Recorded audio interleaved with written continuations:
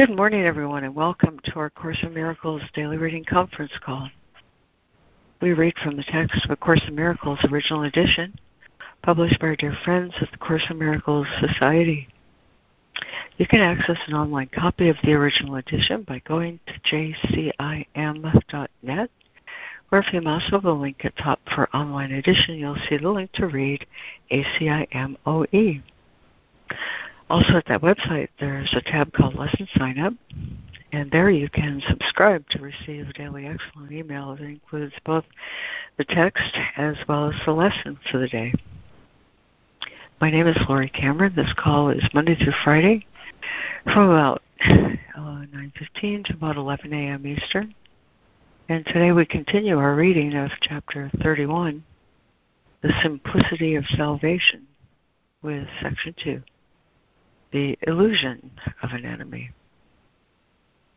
We're also mindful of our lesson today, lesson 326. I am forever an effect of God. And if among ourselves we can agree on someone who'd like to volunteer to lead our lesson reflection at the top of the hour, that would be just marvelous, as Fran is otherwise committed this morning. Okie dokie. So, by way of opening this morning, what a gift it was. Just a second. Let me welcome some newcomers. Good morning. Good morning. I'm listening. Hi. Thank you. Good morning. Thank you, Harrison. And good morning.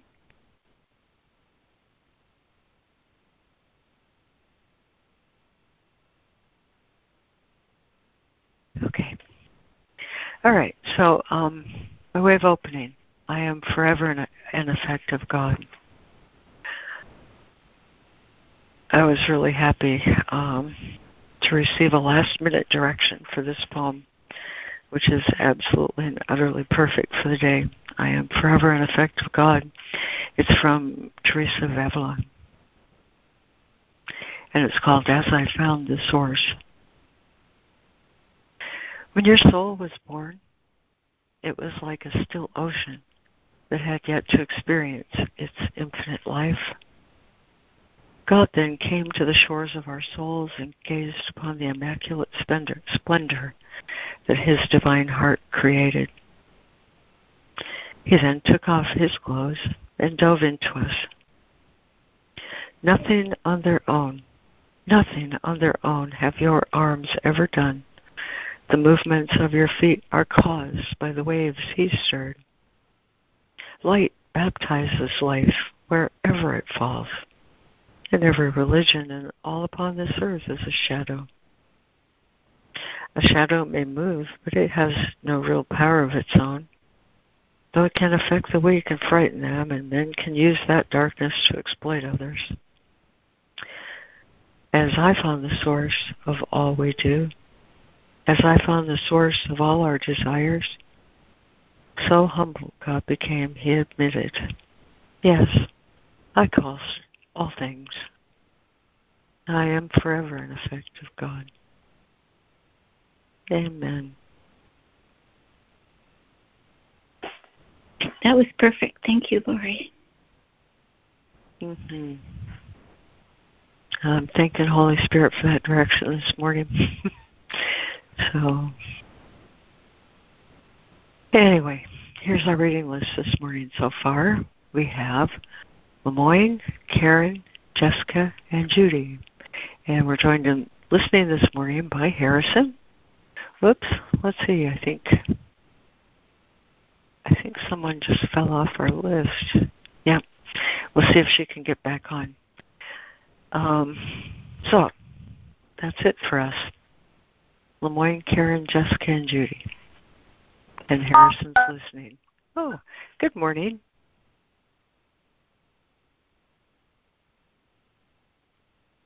Good morning. Hi, Rob-Marie.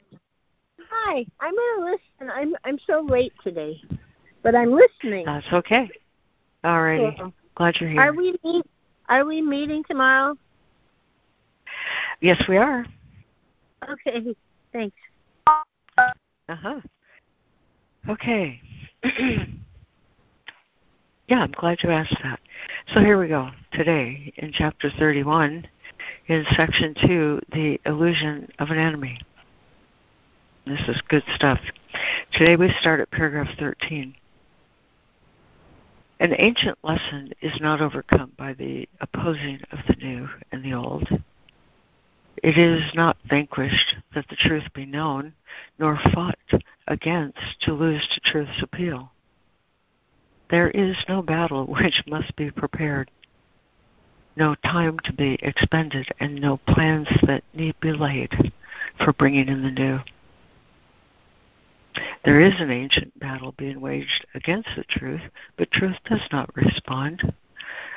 Who could be hurt in such a war unless he hurts himself?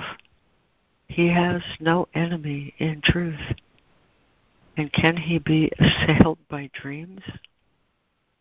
He has no enemy in truth. And can he be assailed by dreams? Lemoyne.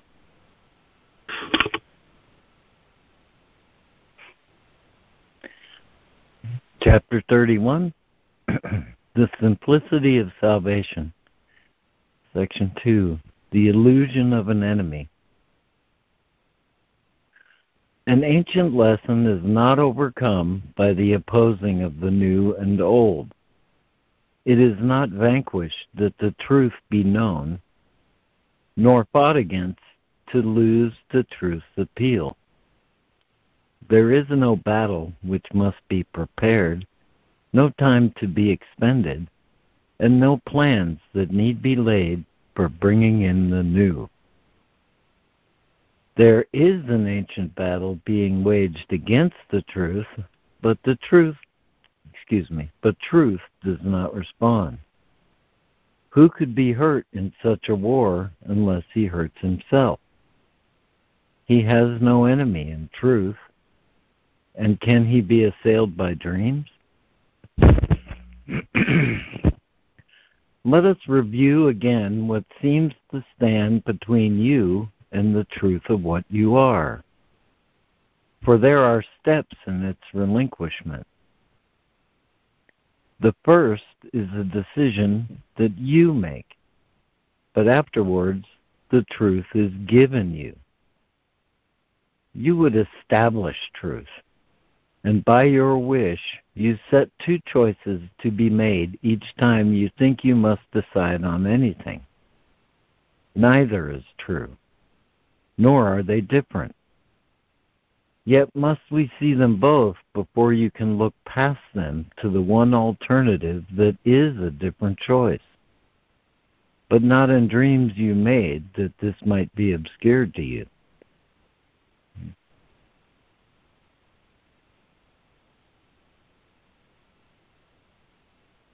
Thank you, Lemoyne. And Karen. Let us review again what seems to stand between you and the truth of what you are. For there are steps in its relinquishment. The first is a decision that you make, but afterwards the truth is given you. You would establish truth, and by your wish you set two choices to be made each time you think you must decide on anything. Neither is true, nor are they different. Yet must we see them both before you can look past them to the one alternative that is a different choice, but not in dreams you made, that this might be obscured to you. 15. What you would choose between is not a choice, and gives but the illusion it is free, for it will have one outcome either way. Thus is it really not a choice at all. The leader and the follower emerge as separate roles, each seeming to possess advantages you would not want to lose. So in their fusion there appears to be the hope of satisfaction and of peace. You see yourself divided in both these roles, forever split between the two. And every friend or enemy becomes a means to help you save yourself from this. Thank you, Karen. Jessica. 15. What you would choose between is not a choice and gives but the illusion it is free. For it will have the outcome. It will have one outcome either way.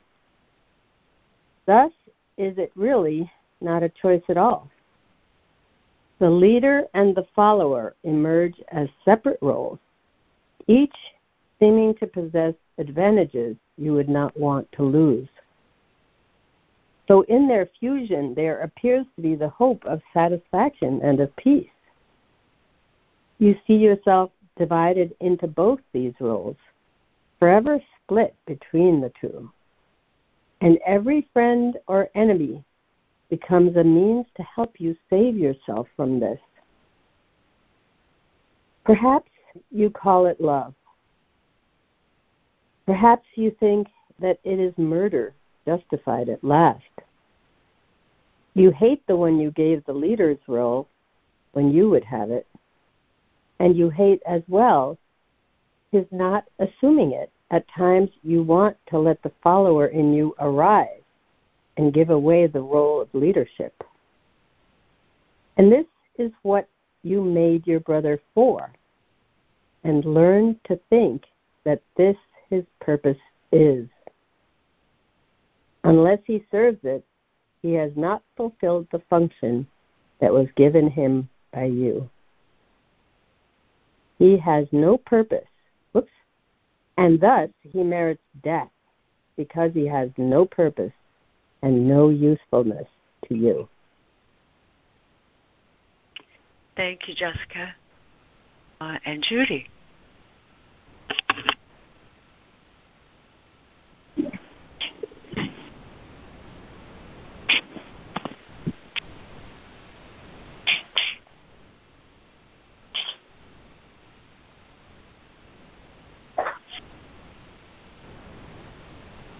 Judy, you're on mute, I think. Yes, I was. Thank you, Lori. Perhaps you call it love. Perhaps you think that it is murder justified at last. You hate the one you gave the leader's role when you would have it, and you hate as well his not assuming it. At times you want to let the follower in you arise and give away the role of leadership. And this is what you made your brother for, and learned to think that this his purpose is. Unless he serves it, it is not fulfilled the function that was given him by you. And thus he merits death, because he has no purpose and no usefulness to you. And what of him? What does he want of you? What could he want but what you want of him? Herein is life as easily as death. For what you choose as well for him. Two calls you make to him, as he to you. Between these two is choice, because from them there is a different outcome. If he be the leader or the follower, to you it matters not, for you have chosen death. But if he calls for death or calls for life, for hate or for forgiveness and for help, is not the same in outcome. Hear the one, and you are separate from him and are lost. But hear the other, and you join with him, and in your answer is salvation found. The choice you hear in him is but your own. What does he ask you for? And listen well, for he is asking what will come to you, because you see an image of yourself and hear your voice requesting what you want. Should I stop there? Yeah, because I want to really highlight that paragraph another time, Judy. Okay. So is there a new reader? Thank you. Who would like to do 17, 18, and 19? 17, 18, I and could 19. do that. Well, thanks, Okay. Robin Marie. 17, 18, and 19. And what of him? What does he want of you? What could he want but what you want of him? Herein is life as easily as death. For what you choose as well for him. Two calls you make to him, as he to you. Between these two is choice. Is choice, because from them there is a different outcome. If he be the leader or the follower to you, it matters not, for you have chosen death. But if he calls for death or calls for life, for hate or for forgiveness and for help, is not the same in outcome. Hear the one, and you are separate from him and are lost. But hear the other, and you join with him, and in your answer is salvation found. The voice you hear in him is but your own. What does he ask for? And listen well, for he is asking what will come to you, because you see an image of yourself and hear your voice requesting what you want. Before you answer, pause to think of this. The answer that I give my brother is what I am asking for, and what I learn of him is what I learn about myself.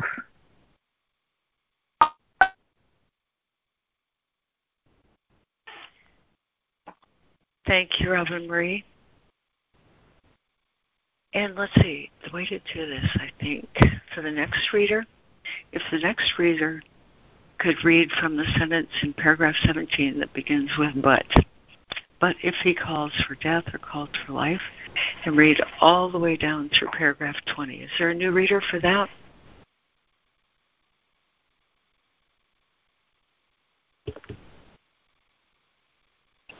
I can read. I'm not Thank sure. you. Okay, I see. Yeah. Okay, thanks, Harrison.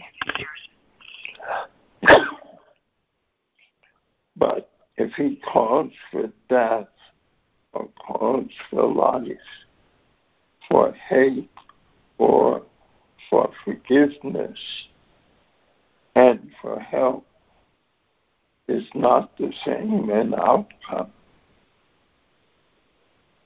Hear the one, and you are separate from him and are lost. But hear the other, and you join with him. And in your answer is salvation found. The voice you hear in him is but your own. What does he ask you for? And listen well, for he is asking what will come to you, because you see an image of yourself and hear your voice requesting what you want. 18. Before you answer, pause to think of this. 19. The answer that I give my brother is what I am asking for. And what I learn of him is what I learn about myself. 20. Then let us wait an instant and be still, forgetting everything we thought we heard, remembering how much we do not know. This brother neither leads nor follows us, but walks beside us on the self-same road. He is like us, as near or far away from what we want as we will let him B. We make no gains he does not make with us, and we fall back if he does not advance. Take not his hand in anger, but in love, for in his progress do you count your own, and we go separately along the way, unless you keep him safely by your side.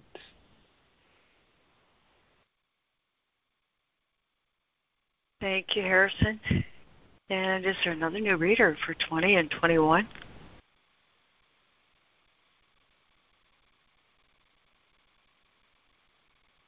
All right, back to you, Lemoyne.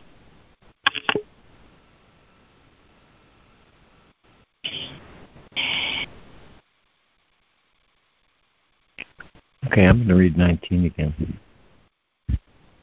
The answer that I give my brother is what I am asking for, and what I learn of him is what I learn about myself. Then let us wait an instant and be still, forgetting everything we thought we heard, remembering how much we do not know.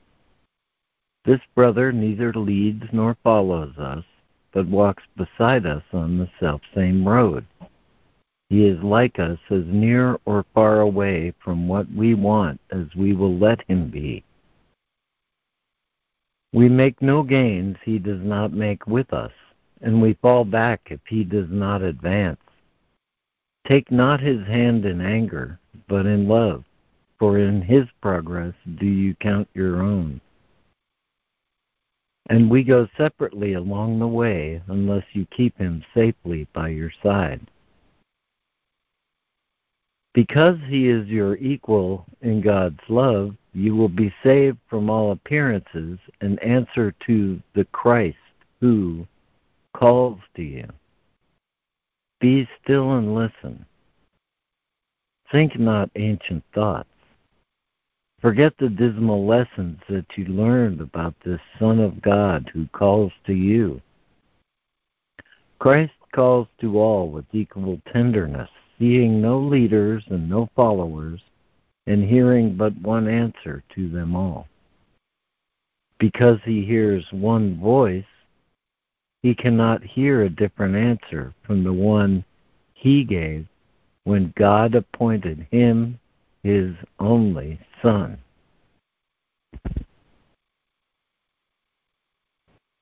Thank you, Lemoyne. And Karen. 21. Because he is your equal in God's love, you will be saved from all appearances and answer to the Christ who calls to you.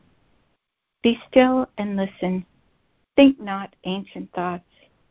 Forget the dismal lessons that you learned about this Son of God who calls to you. Christ calls to all with equal tenderness, seeing no leaders and no followers, and hearing but one answer to them all. Because he hears one voice, he cannot hear a different answer from the one he gave when God appointed him his only Son. 22. Be very still an instant. Come without all thoughts of what you ever learned before, and put aside all images you made.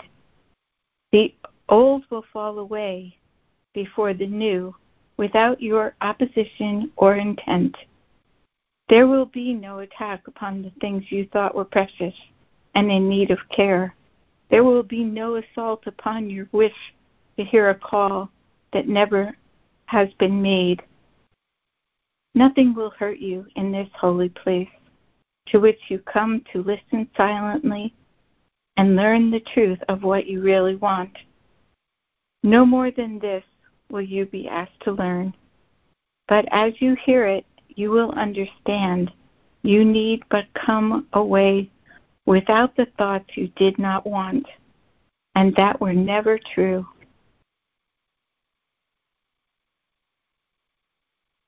Oh, what a precious paragraph. Thank you, Karen and Jessica.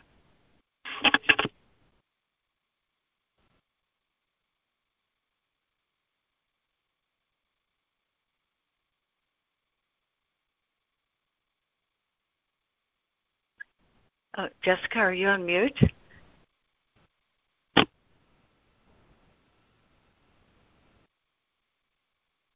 Okay, perhaps Jess has stepped away for a minute. So, Judy, would you like to do paragraph 22 and 23, please? Yes, gratefully. Thank you. Be very still an instant.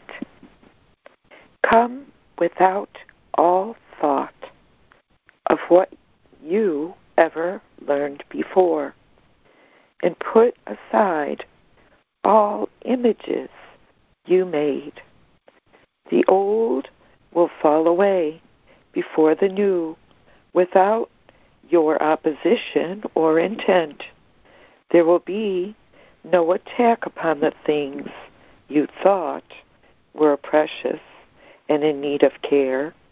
There will be no assault upon your wish to hear a call that never has been made. Nothing will hurt you in this holy place to which you come to listen silently and learn the truth of what you really want. No more than this will you be asked to learn. But as you hear it, you will understand. You need but come away without the thoughts you did not want and that were never true. Forgive your brother all appearances, which are but ancient lessons that you taught yourself about the sinfulness in you. Hear but his call for mercy and release from all the fearful images he holds of what he is and of what you must be. He is afraid to walk with you and thinks perhaps a bit behind, a bit ahead would be a safer place for him to be. Can you make progress if you think the same, advancing only when he would step back and falling back when he would go ahead? For so do you forget the journey's goal, which is but to decide to walk with him, so neither leads nor follows. Thus it is the way you go together, not alone. In this and in this choice is learning's outcome changed, for Christ has been reborn to both of us, to both of you. I got goosebumps all over. Thank you. Thank you, Judy. And Jessica, are you back? Can you read 23 and 24? Yes, I can. Sorry, I got a phone call. Thank you, dear. No problem. All right. 23. Forgive your brother all appearances, which are but ancient lessons that you taught yourself about the sinfulness in you. Hear but his call for mercy and release from all...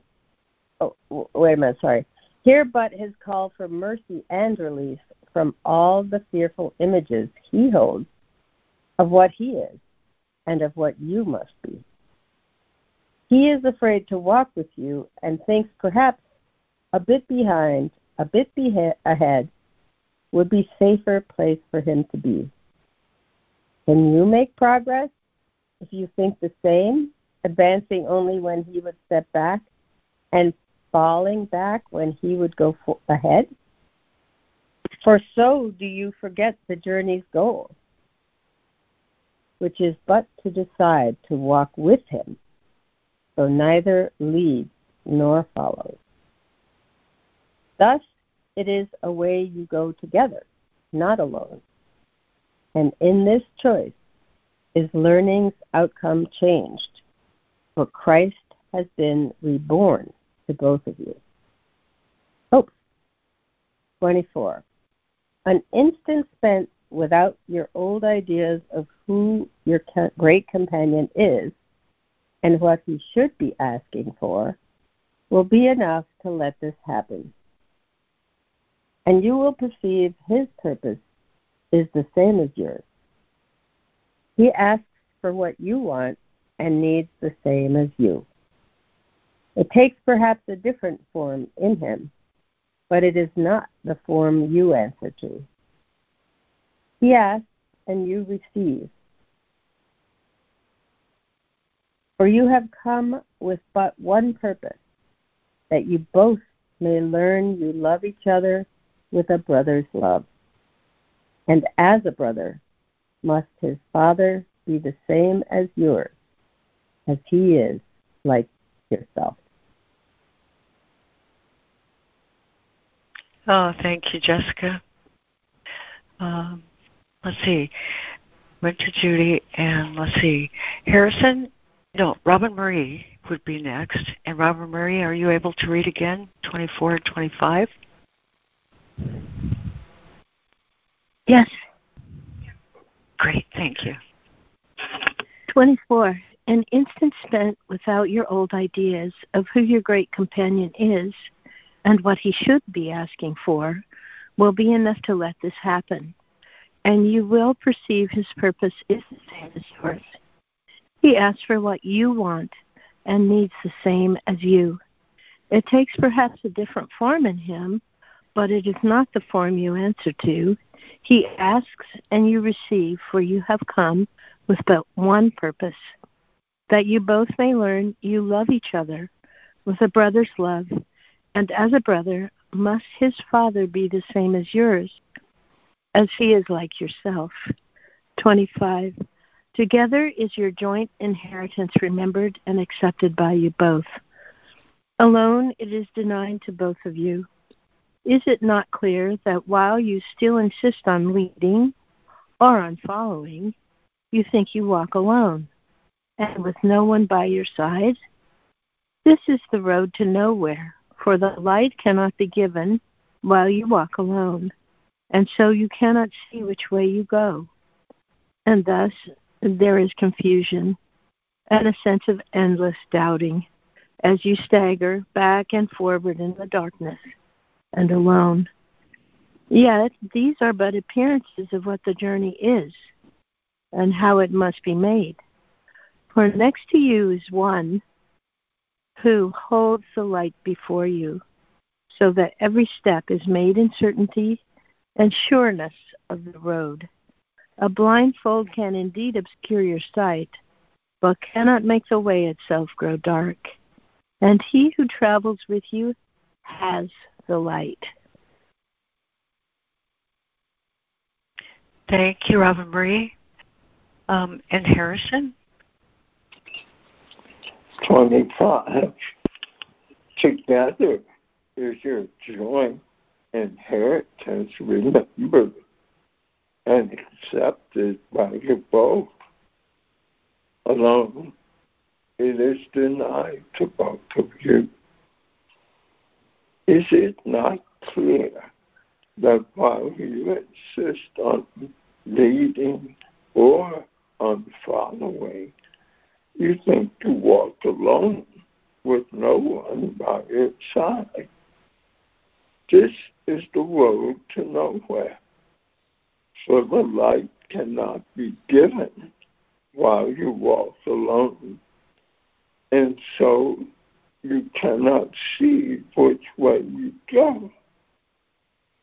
And thus there is confusion and a sense of endless doubting as you stagger back and forward in the darkness and alone. Yet these are but appearances of what the journey is and how it must be made. For next to you is capital one who holds the light before you, so that every step is made in certainty and sureness of the road. A blindfold can indeed obscure your sight, but cannot make the way itself grow dark. And capital He who travels with you has the light.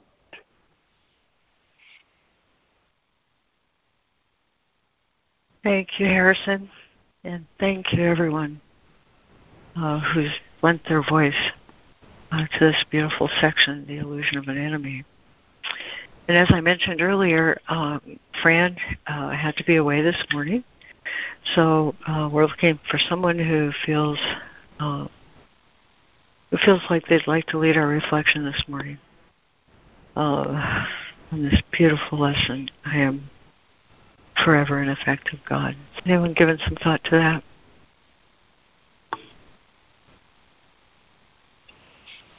I can do it, Lord.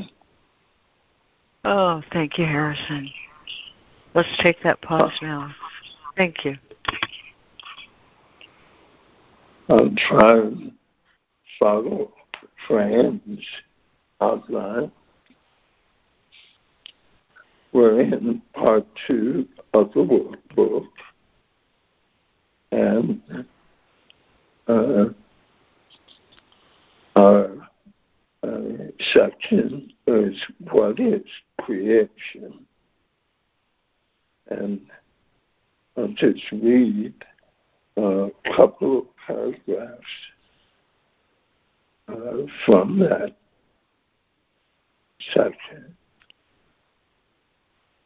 Creation is the opposite of all illusions, for creation is the truth. Creation is the Holy Son of God, for in creation is His will complete in every aspect, making every part container of the whole. Its oneness is forever guaranteed and violate, forever held within His holy will, beyond all possibility of harm, of separation, imperfection, and of any spot upon its sinlessness. We are creations. We, the sons of God, we seem to be discreet and unaware of our eternal unity with Him. Yet back of all our doubts, past all our fears, there's still the certainty. So love remains with all its thoughts, its sureness being theirs. God's memory is in our holy minds, which know their oneness and their unity with their Creator. Let our function be only to let this memory return, only to let God's will be done on earth, only to be restored to sanity and to be as God created us. Lesson 326. I am forever an effect of God. Father, I was created in your mind, a holy thought that never left its home. I am forever your effect, and you forever and forever are my cause. As you created me, I have remained. Where you established me, I still abide, and all your attributes abide in me, because it is your will to have a son so like his cause, that cause and its effects are indistinguishable. Let me know that I'm an effect of God, and so I have the power to create like you. And as it is in heaven, so on earth, your plan I follow here. And the end I know. And at the end I know that you will gather your effects into the tranquil heaven of your love, where earth will disappear and separate thoughts unite in glory as the Son of God. Let us today behold earth disappear, at first transformed and then forgiven, fade entirely into God's holy will. Take a 5-minute meditation.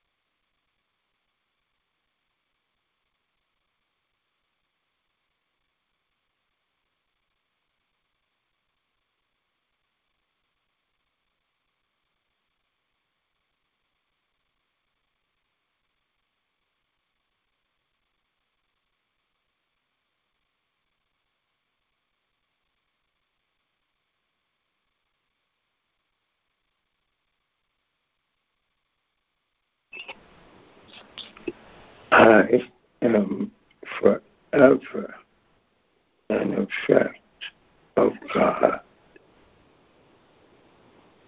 Amen.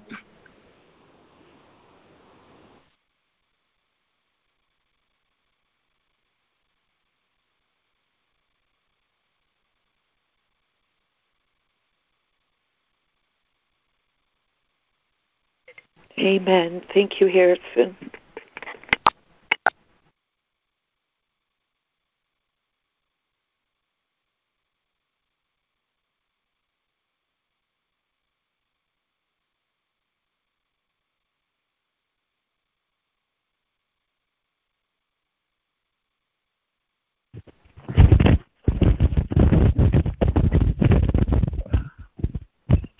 Glory still there. Thank you, Harrison. I don't think so. I just got a call from her.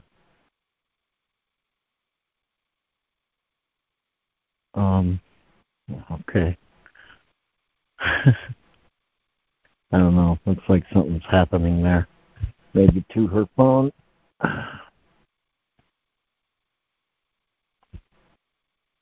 I'm back. I think. Can't access the internet, but I'm here.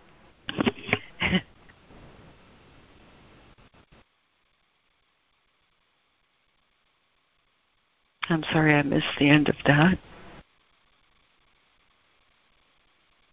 But thank you, Harrison.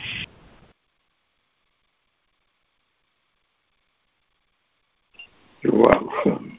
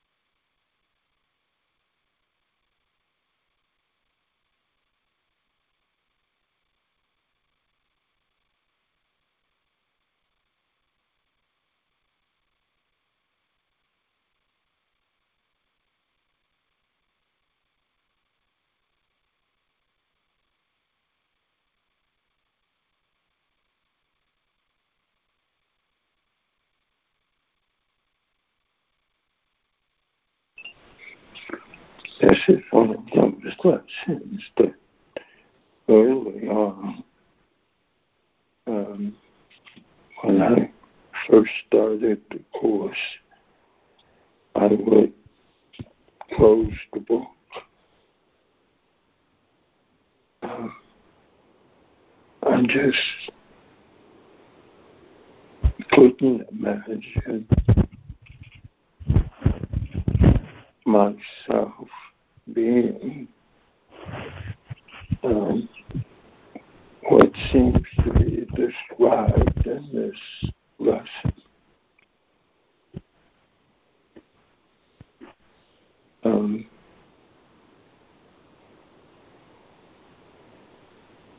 Let me know that I'm an effect of God, and so I have the power to create like God. It's a pretty powerful statement.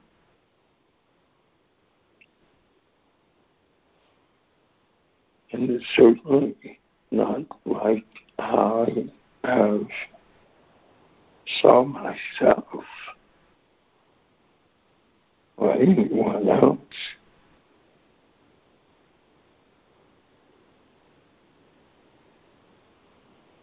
But over the years, I've come to understand that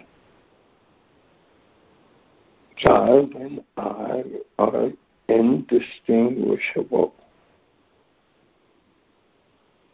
and He is I am. That's what it means to be created in His likeness and image.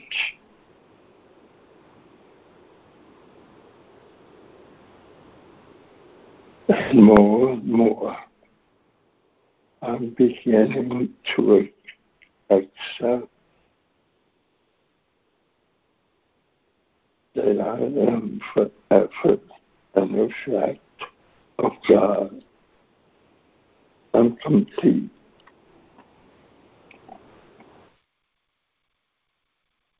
Thank you, Harrison. Thank you for sharing your wisdom. I'm very grateful.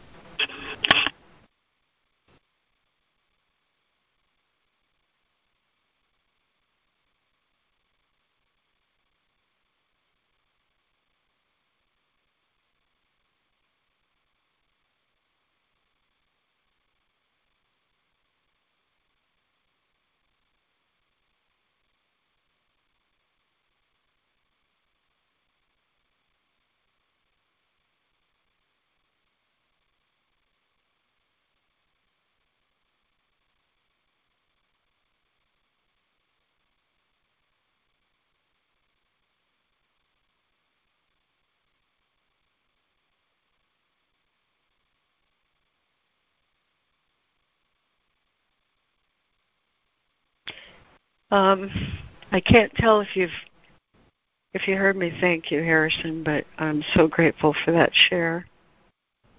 And I'm so grateful for the lesson and the reading today. And so grateful for every opportunity to recognize a brother is myself. And I can't, I hope I can be heard. I don't want to be stepping on anyone in case I can't hear. Lemoyne, can you tell me if everything's okay? We can hear you fine, Lori. Okay, all right. Yeah, you're fine. Mechanism. Not only that, Lori, but you're clearer and more beautiful than you were on the phone. This is Mindy. I love it. Please, talk away. Okay. I might, because there's two people out there at my board outside the house, and I might just fall away. But here's the thing. It is possible, even in this world, even in a body, even seeing a brother in a body, to recognize that we all share one capital S self. And whenever that happens, like he says in paragraph 22 and 23, whenever that happens, there's nothing to compare. You know, the first time that happened to me, I'm just going to be as honest as I can be. I thought, this is, you know, we've all been sexual people. And I thought, this is more magnificent than an orgasm, you know, because it's effortless to realize that within my heart, within your heart, within our collective consciousness, the sonship, we contain each other, you know, and we look out and we see an appearance, and that becomes very disorienting and confusing, and then we see behavior and we think, oh gee, you know, I'd never do that. And so pretty soon I've got this shadow, this I would never do that shadow, you know, and that I'd never do that shadow I cast upon someone else. And now I don't recognize myself, my person, nor do I recognize my brother. Why? Because I've obscured both our realities in this shadow. You know, there's a quote in the Course that says, no one can fail but your idea of him. And see, with this shadow thing I project, I've got this idea of him, and now I see that instead of truth. But when I look, and that's exactly what it says in paragraph 22 and 23, look, Paragraph 22, look and wait in silence. And isn't that just our admonition in the word forgiveness? Look and wait and judge not. And let Holy Spirit reveal to me. Let Holy Spirit reveal to my mind and to this brother's mind that we are one self. You know, what happens to the illusion of an enemy in the presence of that? What happens to the illusion of a separate Lori or a separate you in the presence of that? You know, and that's the most, I will say in my experience, splendid miracle that's possible in this world, is to realize we share one capital S self. And every time, it works every time. Every time I stop, like he says in paragraph 23, and listen to Holy Spirit, I'm going to discover I'm hearing myself. Just like it says, I hear but my own voice. I see but my own self. He asks us so many places, you know, you can see in two ways, you can hear two voices. You choose your guide for seeing. And in order to make that choice, I look in before I look out. And when I look in, I choose my guide for seeing. And then I look out and see what my guide shows me. You see? And in that revelation, that's both a revelation and a miracle. You know, it's a miracle that leads to revelation. The revelation that we contain each other in our being. And how did God create this splendid effect?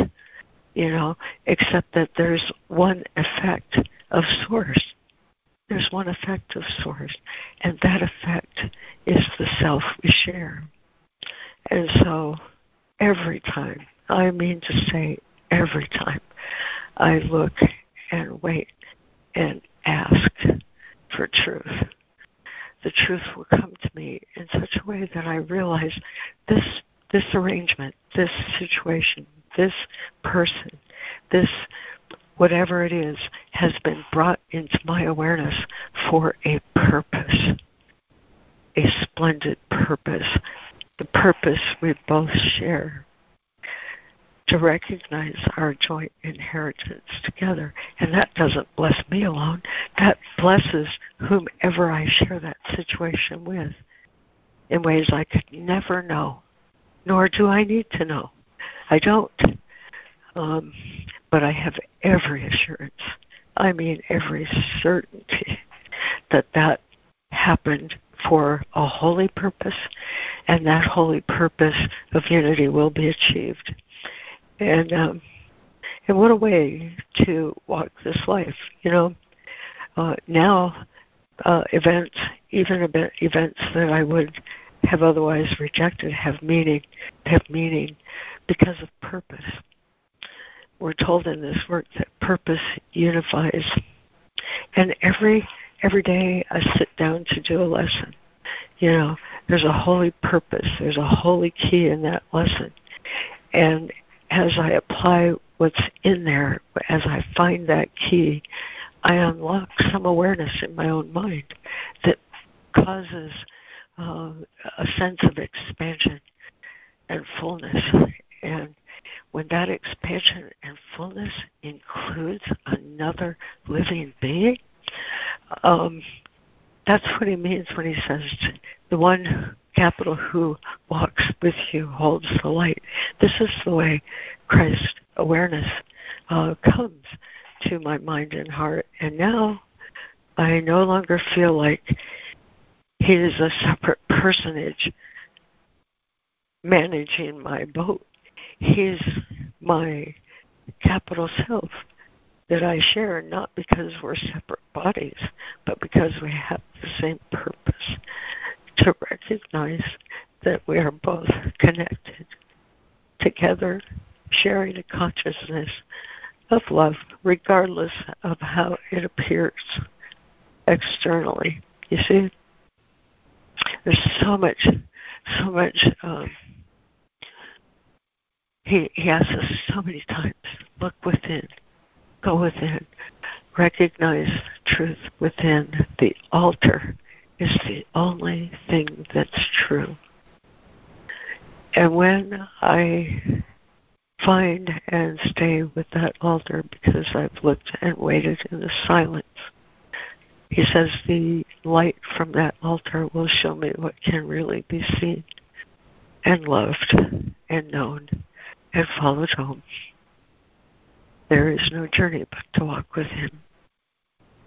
And I'm sorry if I said anything offensive in that share, but that's straight out of my heart. I'm complete.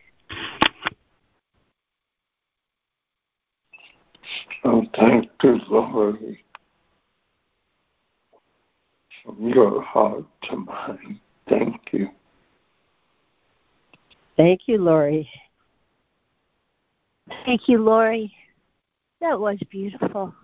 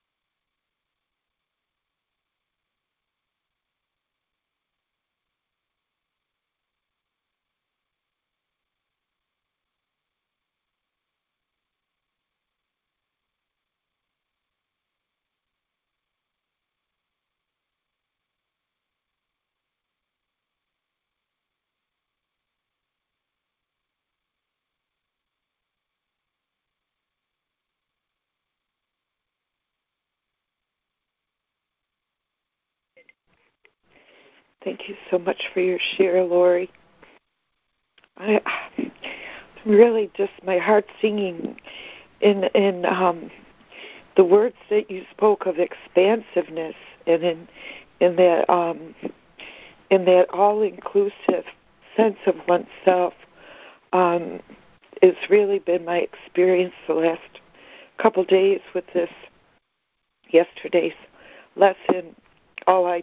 All things I think I see reflect ideas in the text reading from yesterday about the voice, the one voice, as you spoke of it, seeing through one set of eyes, the eyes of Christ or the eyes of God Himself, and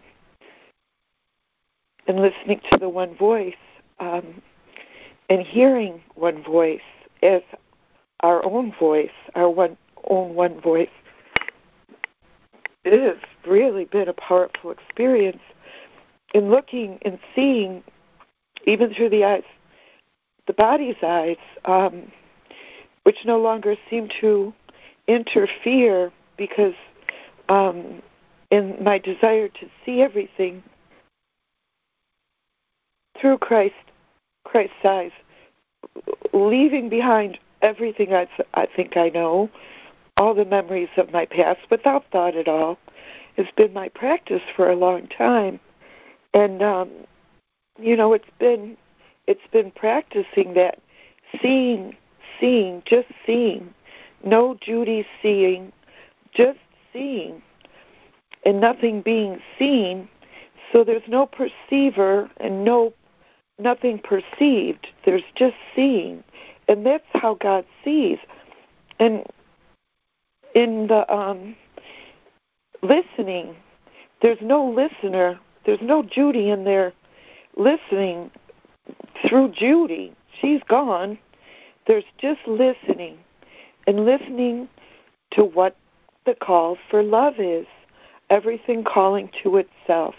That new interpretation that puts something into words that's very hard to describe in experiencing it. The one voice, the one sight, one vision. And reading this creation theme really has expanded it but at the same time brought it home to me that it's all within me, that nothing is outside of me, in the one mind, in the one heart, the wholehearted embrace of what I'm listening to, what I'm listening for, what is it that needs to be heard, what is it that wants to be seen and heard. And in the creation theme where it speaks of, you have to look back at the book, it's in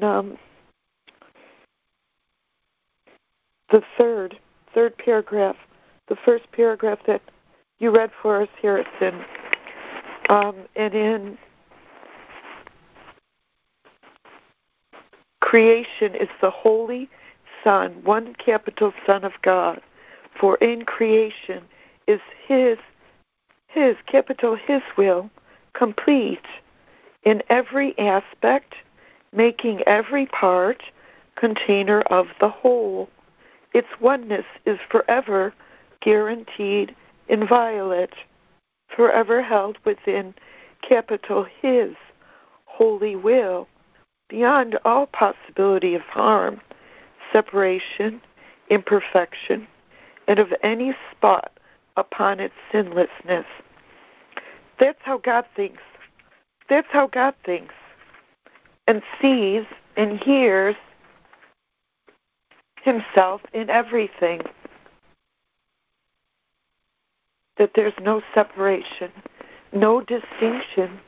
Like you said in your share, Harrison, there's nothing distinguishing me from anything else in that one sight, that one vision, that just seeing without Judy in between. Take the Judy out.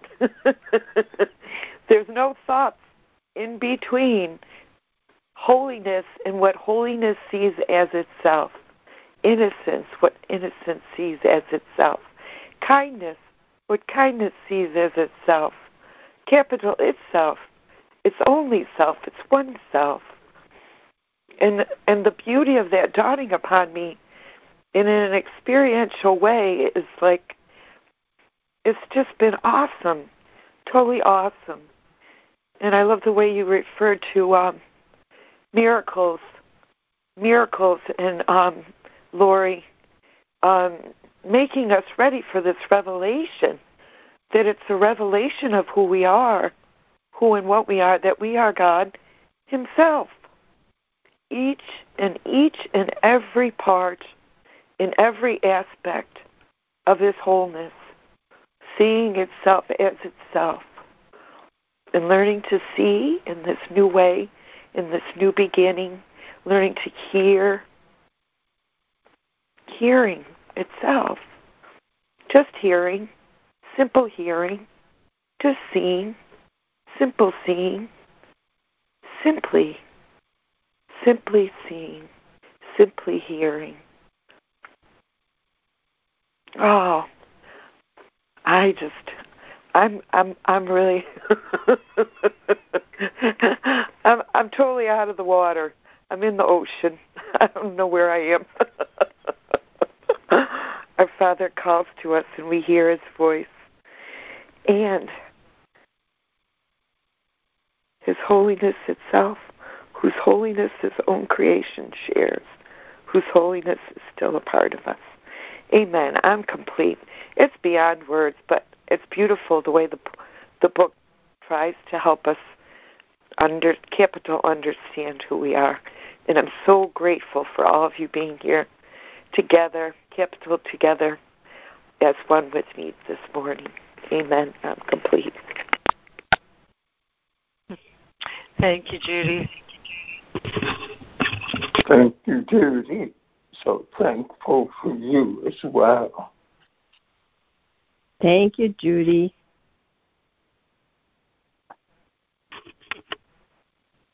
Thank you, Judy. Can you feel my loving embrace? I got my arms all around you guys this morning. Thank you. Thank you for being one with me. Gotcha. Good morning. Karen here.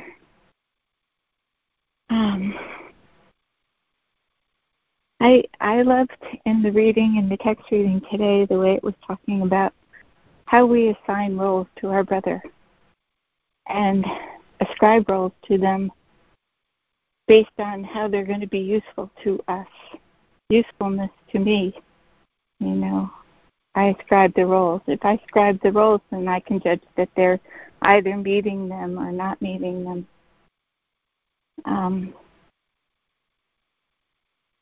I went back to yesterday's reading and the choice to give up unwanted states of mind. So that was like a tie-in, because if I feel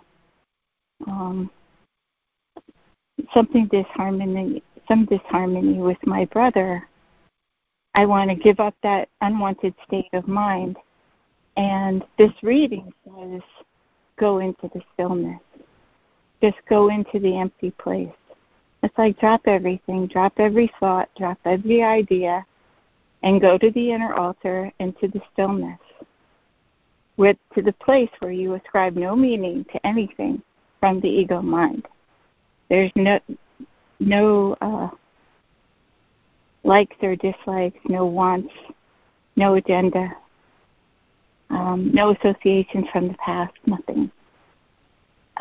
When I was reading the lesson this morning, I was thinking, oh God, I want to know your effects. I want to know your attributes. I want to feel your attributes. I want the experiential, knowingness of being your effect, because I want to create like you. I want you to create through me.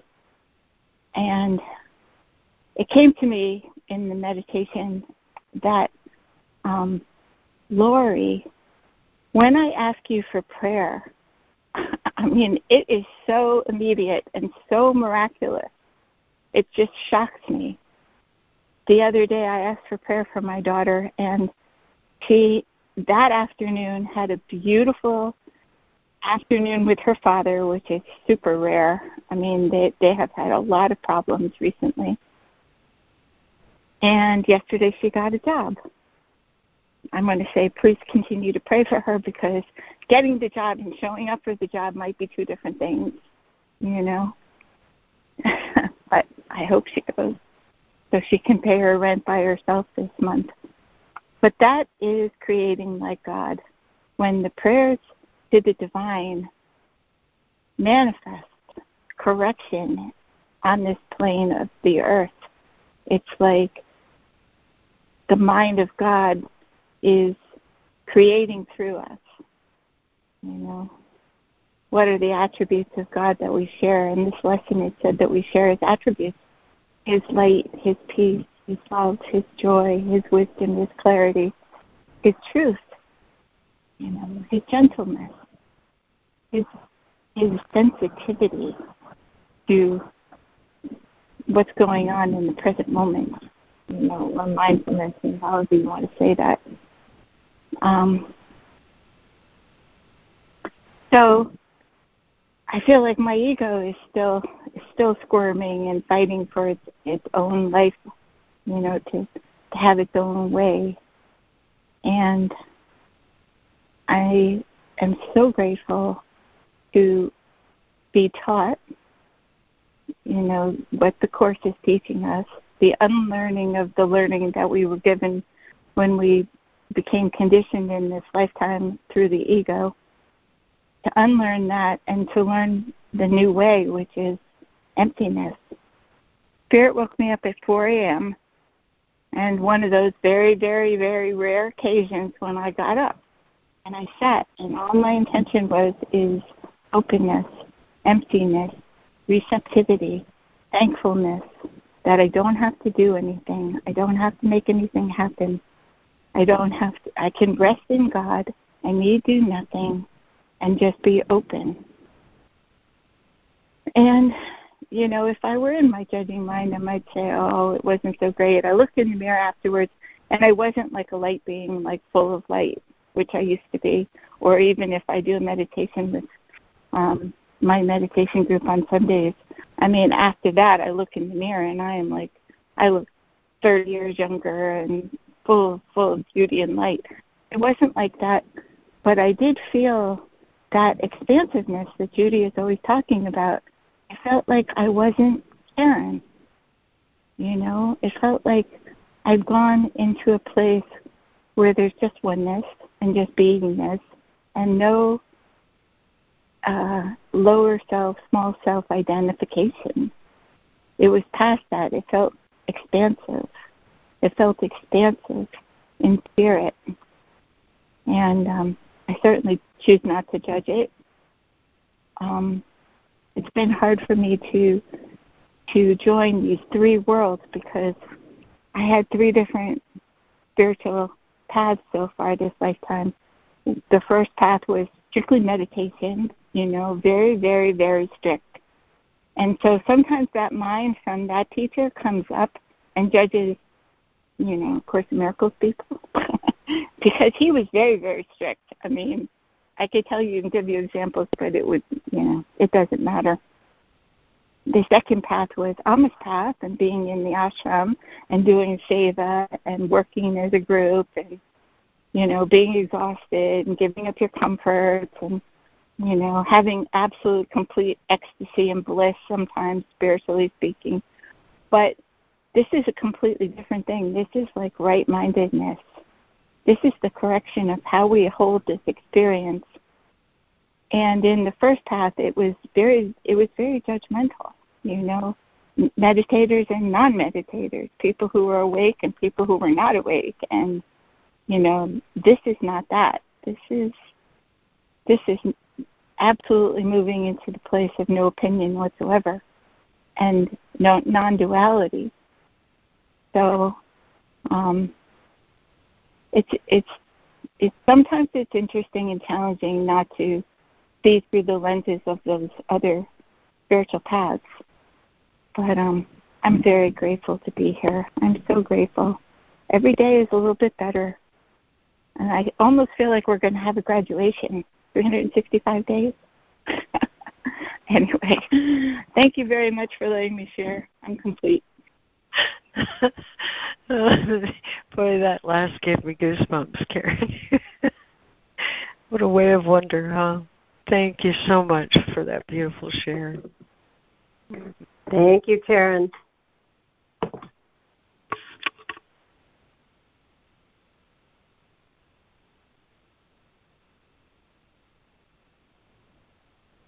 Good morning. Thank you, Karen. The one statement, I just got back on the phone in time to hear you say, there's nothing I need do. God's love handles it all.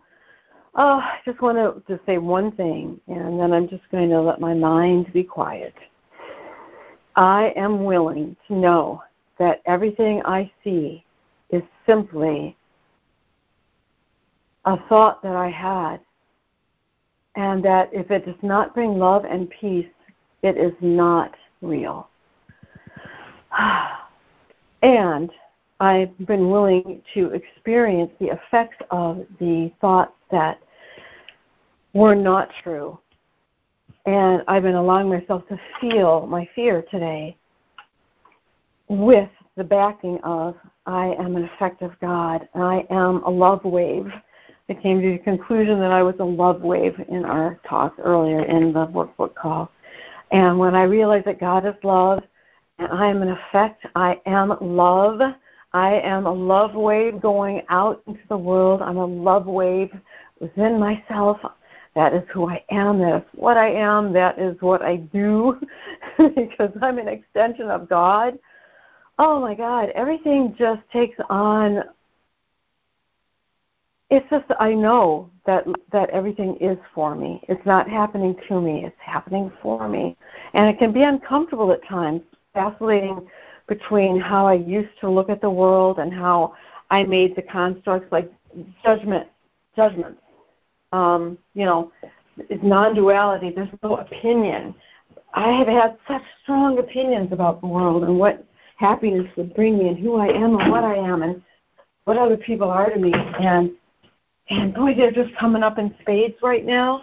And it's like the darkness before the dawn. It's like everything coming up to be looked at and seen, and I felt so scared for a moment, but then I realized, okay, this is just the stuff that's not true, and I'm feeling the effects that it's had on me, believing it all this time. And when I realized that, I just let the wave of feeling go through me, and I felt this love. It's like everything really is okay. And the more things fall apart on the outside that I think I need for my happiness, that's not a cause for fear. That's a cause for celebration, because I am now willing to allow my life to show me that this isn't it. And I can let them go. It's like floating debris on the ocean, and I'm afraid I'm going to be a wave that's overcome, and I'm going to disappear. But I don't need to grab at the debris that is washing over the ocean, because I am not a separate body in the ocean needing to grab something to survive. I am actually part of the ocean. I am the wave, and I'm allowing all this stuff that I thought I needed to just be taken away on that wave of love. And when I let go of it and feel what is coming to me and through me, the love of God, that wave of love, the ocean that is really who and what I am. It's like, wow, I'm just surfing blissfully on this ocean. So it's just amazing. But I guess what I'm trying to say is I'm going in and out of fear and love. And what I'm realizing is it's because my commitment to let go of what isn't true is so strong. And I'm willing to feel anything and everything I need to let it go and to be who I am, which is a love wave. I am God. I am a wave of God. Thank you. Oh, a love wave. And I go out into my world, smoothing out the waters of fear, because a love wave can only bring love. Thank you, God. I am complete, and I'm still processing, but thanks for letting me share, because the more I'm able to express and experience the truth, the more grounded I am, and the more the people in my life also can feel it. So thanks, you guys. I'm complete. Thank you, Mindy. I'm so happy you're having that experience. Thank you, Wendy. It's lovely. Thank you, Mindy. I'd like to go back to the text. If someone else isn't, there's other people that might like to share. I'll wait. Thanks, Jude. This is Ida. I'm sorry I was hardly able to be on the call so far today, except the last couple of minutes. I found out yesterday from my sister that my mom in Virginia died a couple of days before that, and I've been kind of busy with talking with her and my sons and stuff like that. But so thank you. I'm complete. Oh, thanks for letting us know about that, Ida, and we're sure going to keep you in our thoughts and prayers. Yes, Ida, hold you in my heart. Thank you so much. Peace, my dear. Yes. I am forever an effect of God. Is that right? Is that the one for today? Yes. It is. Cool. And yes, you are. Yeah, I am. Oh, my body is an effect of the ego, but the eternal me, who is Mom, is eternal too, the real her, right? And the eternal me is forever an effect of God. That's the only thing that could be forever, is our true selves. That it was, I guess, was created outside of time, and we'll still be there. We'll still be there when, like he says, when time is over, when we're finished perceiving time and we're in the real world or we're in heaven. Thank you. I'm complete. Thank you, Ida. You know, there's something that just came to mind here that I think is really relevant to this section, and that is that beautiful quote early in the work. It says, whenever you meet a brother, it's a holy encounter. It's in chapter 8, paragraph 19, I think. Whenever you meet a brother, it's a holy encounter. And this is so very true and so on point with today's reading. It says, as you see him, you will see yourself. As you think of him, you will think of yourself. As you treat him, you will treat yourself. Never forget this, and never leave anyone without offering salvation to him. That's in chapter 8. And earlier than that, in chapter 5, he says, I can give away the thought of unity as well as I can give away the thought of separation. Any idea I share, I strengthen. And if I share the idea of unity, the idea of holiness, I've strengthened it in my mind, but I've also strengthened it in the mind I share with my brother. You see?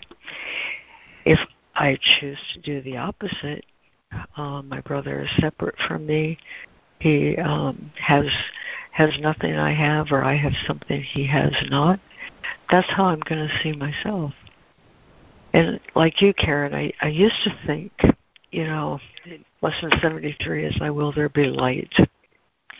And I used to think, and there are even teachers of the Course who teach this, that there's an expectation that with my body's eyes, I'm going to see some blinding light, or I'm going to see something dazzling that is staggering. But in my experience, it's not like that. In my experience, it's more than I could possibly have ever imagined in 1,000 lifetimes to realize or have that experience of unity. That's why he says, empty your mind. I come with an expectation of what holiness or what love or what God or what Christ is. But he wants me to know that I can't even stretch as far as it really is. And he'll give me exactly what I need, and it will be to my astounding realization that I didn't even know that was what I needed.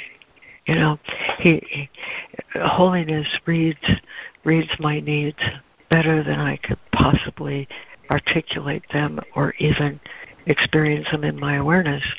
And then it fills my need and fills it even more, And so perhaps for some people it is a dazzling experience of light. But know that what the mind is given is precisely what the mind needs in the way it needs it, in a way that lights up understanding when I offer anything forgiveness. And so I just wanted to respond to that because it was a misunderstanding that I had for a long time. In fact, I had it so deeply that I refused to do any further lessons after lesson 73 because I couldn't make manifest light. Not because,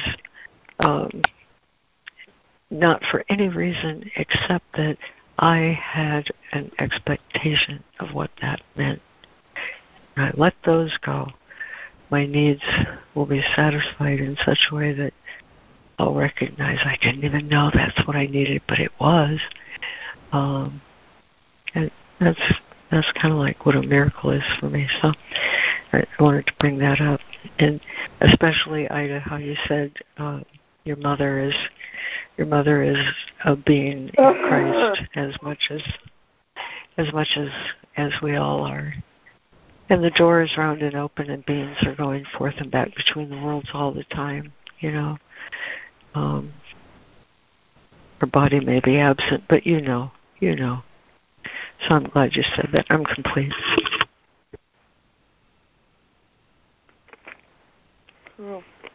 Thank you.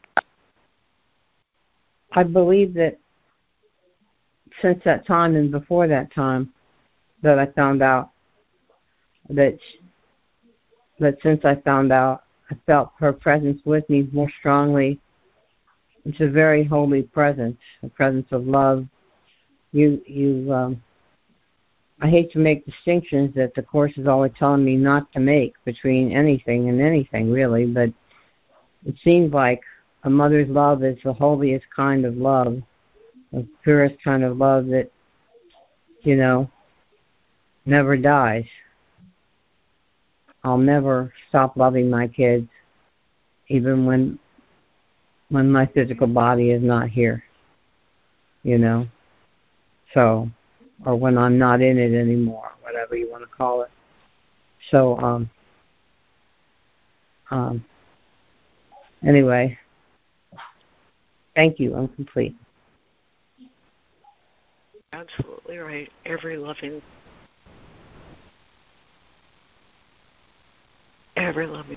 journal. Isn't that incredible? Thanks, I do. I really would like to refer back to the text, if I may. But it's close to the top of the hour, so I'll wait again. Thank you.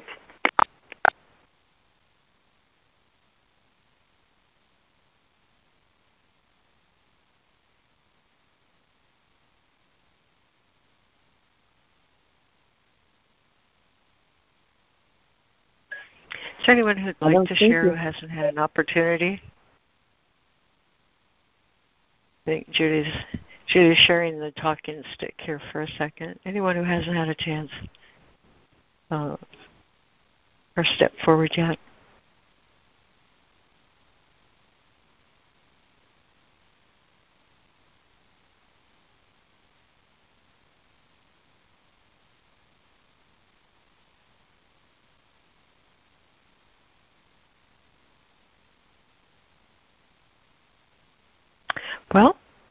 Well, you have the talking stick, Judy.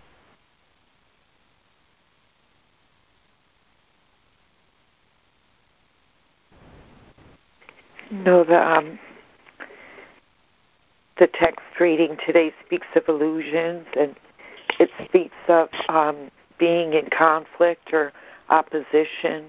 It speaks of appearances and form, images that we've made of ourselves in the dream, and perceiving those images and appearances and form as our reality.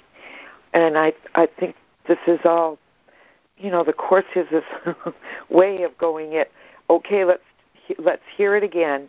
Let's talk about it again. Let's realize what the truth is again today. That in the second paragraph of the text, it says, let us review again what seems to, and I heard you say those words, seems to, and the whole time, from the very first time I ever read the Course, and I've been reading it every day, every single day since 2006, the words beyond and the words seems to, both are very significant to me in my capital understanding. And I can't help but shout it out this morning, because without this understanding, I would never come to know the truth of who I am. And that in my delusions, in my deluded mind, in my split mind, I confuse compassion for the dream. In the dream.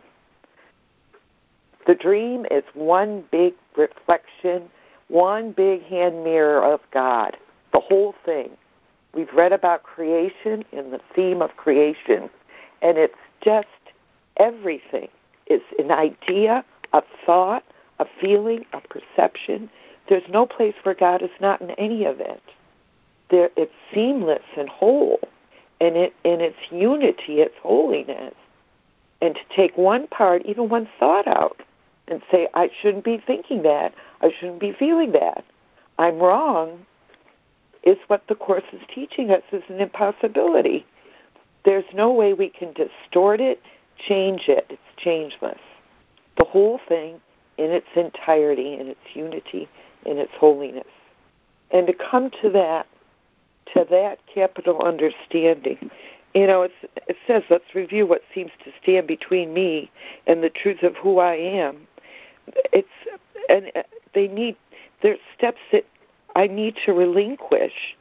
First, that truth is something that I can establish. That this is more real, this is unreal. Everything is real. Everything is true. Everything is God. There's no place where love is not. And this is like, really? Really? This is what he's saying. The formless is in the form. The form is in the formless. There's no place where there's any edges. There's no lines, there's no boundaries, there's no distinctions. So, wanting to control the dream, thinking, that there's something in the dream that needs to be fixed, that's not happening, like Laura, you spoke of, not happening exactly as it should, that everything is all right, whether I think so or not. Because it's I can think it's not, but like Karen said, how does that make me feel? It's the choice to be in the oneness that establishes our changeless state of seeing everything as myself and not in opposition to anything, not separate from anything, not alone or afraid of anything. So, the whole ambiguity of the ego making special relationships and wanting to write the script, wanting someone to do something differently, wanting Judy to do something differently. It's like, I can't only be who and what I am. And to relax, to be completely relaxed and okay in my own skin, and to just be authentically who and what I am today, exactly how I feel, is okay. And if I'm okay with myself being okay with that, then everything else, I'm okay with everything else too. If I'm at peace with myself, peace is the inside job. That I can't fulfill anybody's function for their happiness, for their peace, for their joy. I can't do that for anybody. I can't possibly know what that is, what their role and how they fulfill their function. I can barely figure out my own function. How do I stay at peace? How do I stay happy in appearances of form that I've judged as unacceptable, radically unacceptable to me, in opposition to them? But what are we asking for? What am I asking for from anybody? Just please hear me. Please see me. Please know me. Please love me. And know that's what everybody's asking for, to be seen, to be heard. And that paragraph 18, before, what does my sister ask me for? What does my brother ask me for? And before I answer, listen well to what they're asking. Listen well. Listen well. And it speaks of seeing the image of myself and hearing my voice requesting what I want. And Lori, you brought that up, that's the holy encounter in one sentence. As I see your holiness, do I hear what you're really saying to me?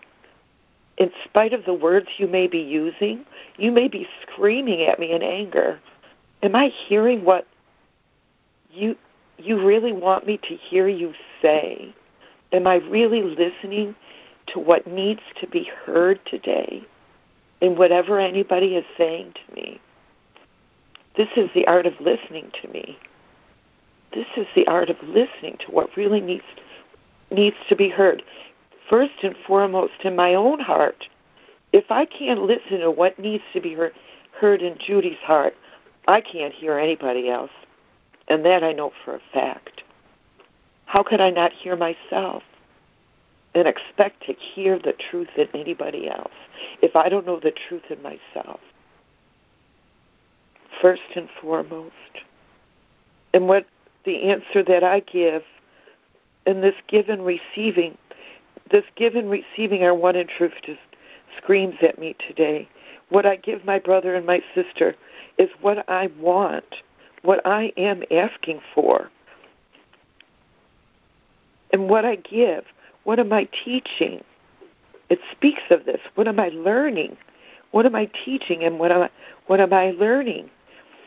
And what does the Course tell us in the text about the crucifixion? The message is about the resurrection and to teach only love, to learn only love, learn to hear that the only thing anybody's ever asking me for, the only thing I can ever share in truth is love. I mean, how simple is that? Simple, easy peasy, lemon squeezy. And teach only love because that is what I am. And what I learn of him is what I learn about myself. What I learn of him, he's love calling for love. And I'm loving, I'm answering in love. Because I'm love too. So I guess I got goosebumps and I'm feeling the being still coming back to me now. The trumpets. The trumpets for the glory. The glory and the power of love that's in all of us. If we can only listen and hear it. Seeing, just seeing. Nothing in between, anything I see and what is seen. Just seeing everything as its capital self. And listening. No listener. No sound heard. Just listening. Hearing only love itself. Amen. I'm complete. Oh, that was a lovely share, Judy. Thank you.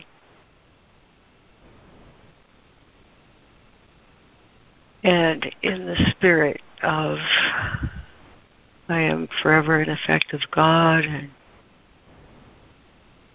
all enemies are illusions, and how we walk this way together, I would like to end the recording with this beautiful poem. I've looked for a place for it for a long time, and I believe this is it.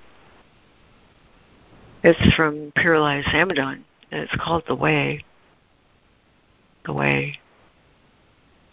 And it goes like this. Once a young seeker asked an old woman, "Mother, tell me, what is the way?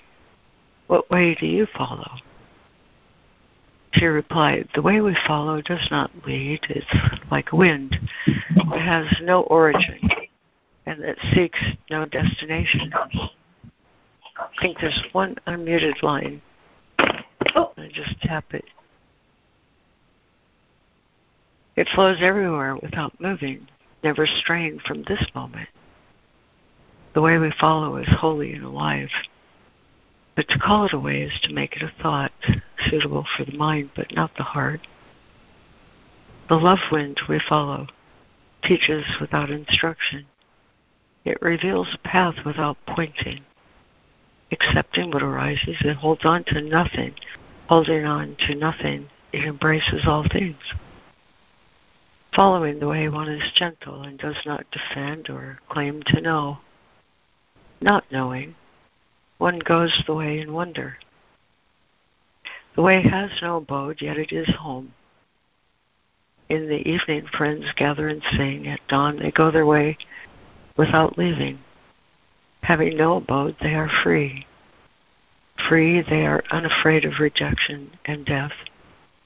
Unafraid, they give comfort to the comfortless. If someone asks them who they are, they say, a friend. The way we follow does not separate or declare, nor does it draw attention to itself. Loving, it has no need to possess. Intimate, its secret remains secret. Though it is most holy, it is not special. It belongs to all beings and is never withheld. No one and nothing is outside of the way. But few know it. To know the way is to be the way. Kind, the way is naturally kind. Curious, it laughs with amazement. If you do not know the way, be kind. If you do not know the way, be curious. Then, like a leaf warmed in the sun in autumn, you will turn gold, then brittle, then earth, and never stop living. I think that's a beautiful declaration of walking the way in unity. I'm going to tap that line again. So I'm really humble that I'd have a place to share that poem and a perfect place and lesson to couch it in. Thank you, everyone. And as we prepare for Thanksgiving, I hope we stay centered in the heart of thanks. And I love you guys. We'll see you tomorrow. And we'll end the recording, and many of us will stay on the call. I have to go do some vegetable work. But in my heart, I'm always with you. That sounds like a really crazy thing to say, but it's pretty true. So